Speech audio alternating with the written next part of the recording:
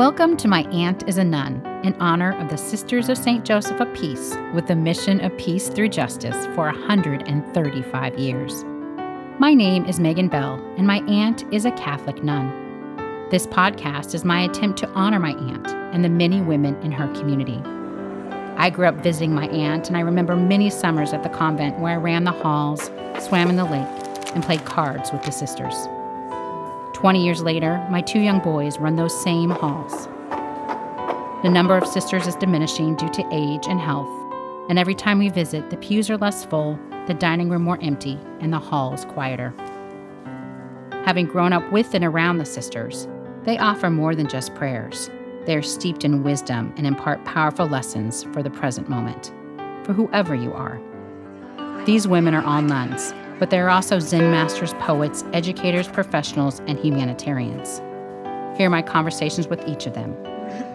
Stories that will enlighten, encourage, and guide you, and explore everything from anxiety to intimacy, prayer to politics, and poverty to justice.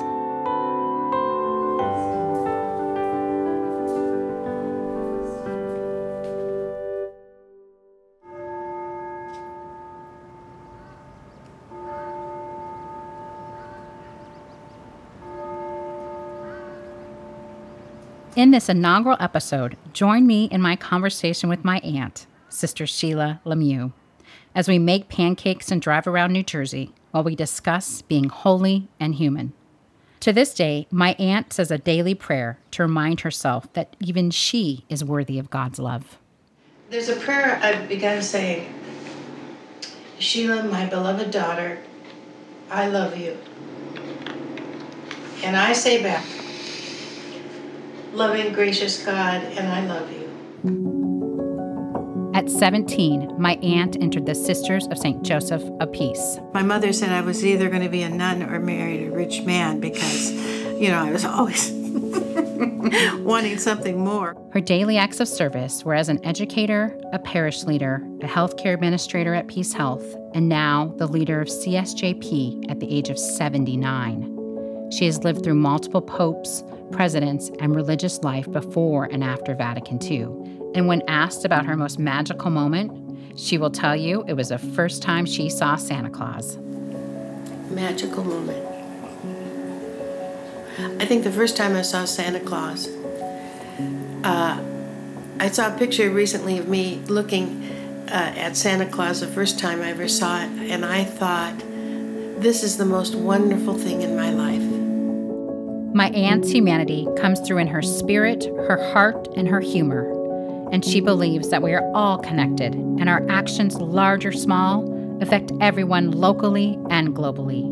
She lives by the mantra, live simply so that others can simply live. So what's on your agenda today, Auntie?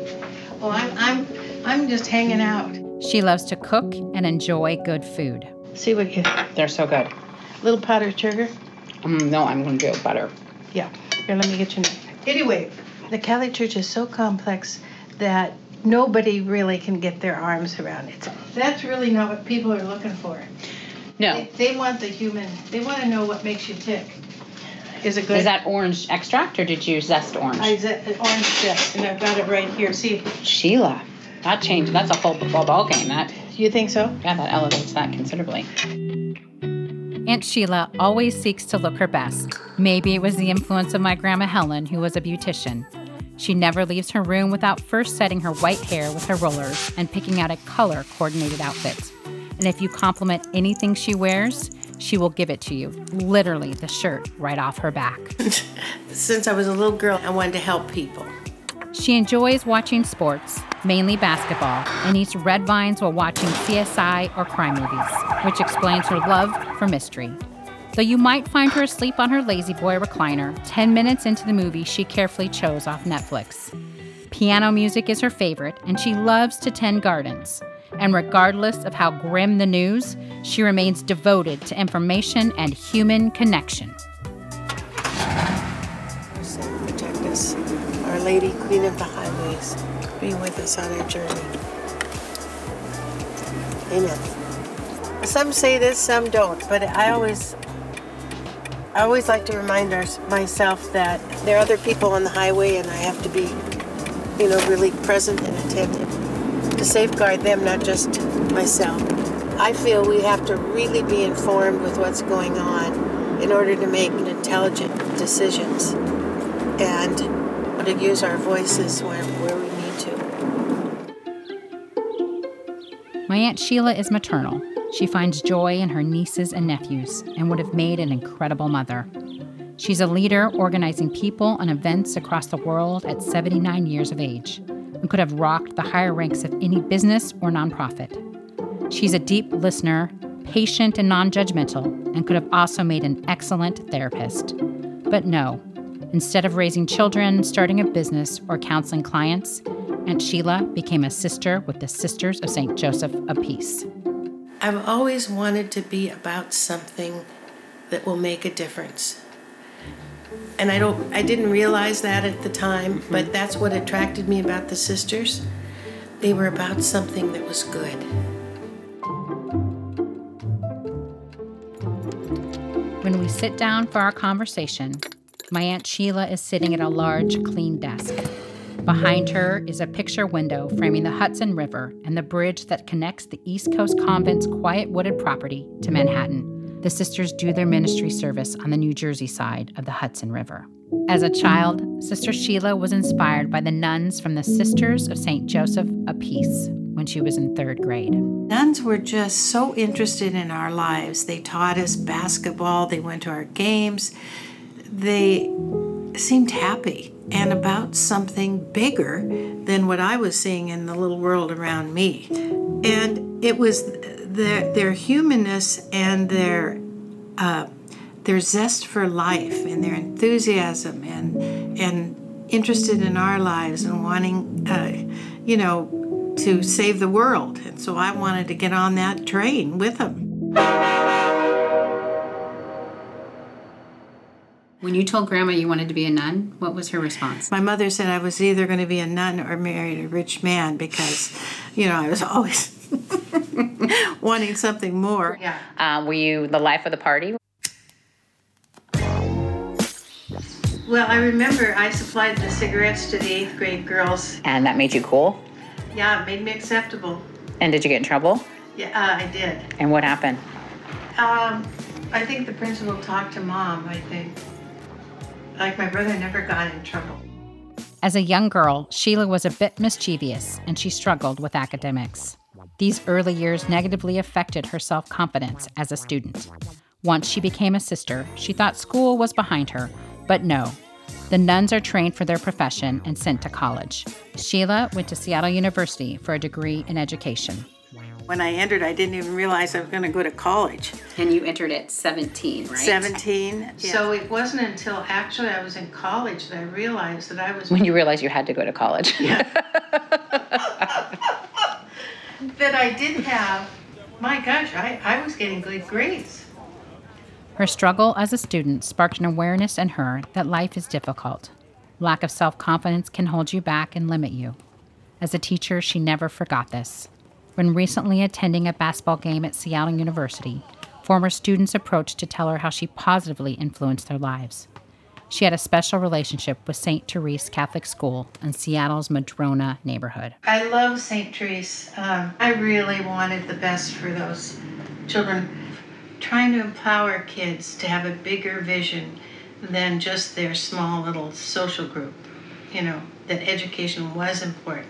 That was their future, was the way out of, a lot of the situations that they were in. The biggest joy is people you've either taught or were principal or in a parish when they come back and say to you, you made a difference. I mean, that's pretty overwhelming. Aunt Sheila served her first mission as a teacher and later a principal. She found her work at St. Therese to be some of the most rewarding. But what she is most known for today is her many years as a leader. She was a healthcare administrator at Peace Health and a congregation leader from 2003 to 2009 and is currently living in New Jersey, serving her second 6-year leadership term that will end in 2021. I asked her about challenges in leadership. What are some of the challenges? I find some of the hardest are, especially in leadership, where people don't have the total picture, so you're misunderstood, you're judged. All good things come to an end, and it's time for a new life. That's one of the wonderful things about religious life.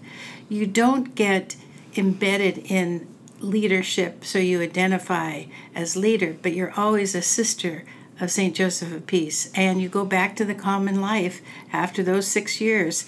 So it's humbling, and it keeps us honest. And I've had so many joys. Gratitude is the song of the day, I'll tell you. Unless you grow up around nuns, you may not understand aspects of their daily routines or why they would choose a simple life. An important part of apostolic life is to commit to a number of shared vows, such as obedience and poverty. While the vows may seem strict or limiting to an outsider, Sheila explains what obedience means to her. You know, when you realize, but you're doing it freely. That's the thing. You're not. It's not a contorted thing. Oh, I must obey. I think there was a lot of that in earlier days. We have a lot more say in the direction of our lives than those before us. But we are committed to the charism, meaning the core of our identity of Sisters of St. Joseph of Peace. That's what is our driving force. And it has to do with meeting people who are displaced, dishonored, disrespected, to kind of step up and walk with these people. What has living a simple life brought to you or taught you? I love the saying, live simply so that others may simply live. And I think that's the motivator for us. Live simply so that others may simply live. And I know our lifestyle, we have to put a check on that all the time, because we're at all our sisters were so poor in the beginning, and actually for many years sisters went out and begged just to keep the schools for the blind, the orphanages, so many places going, that they had to really struggle.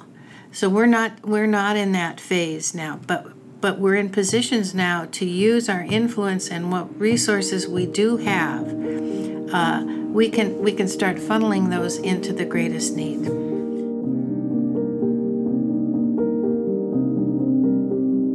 Poverty reminds me that I always don't get my way.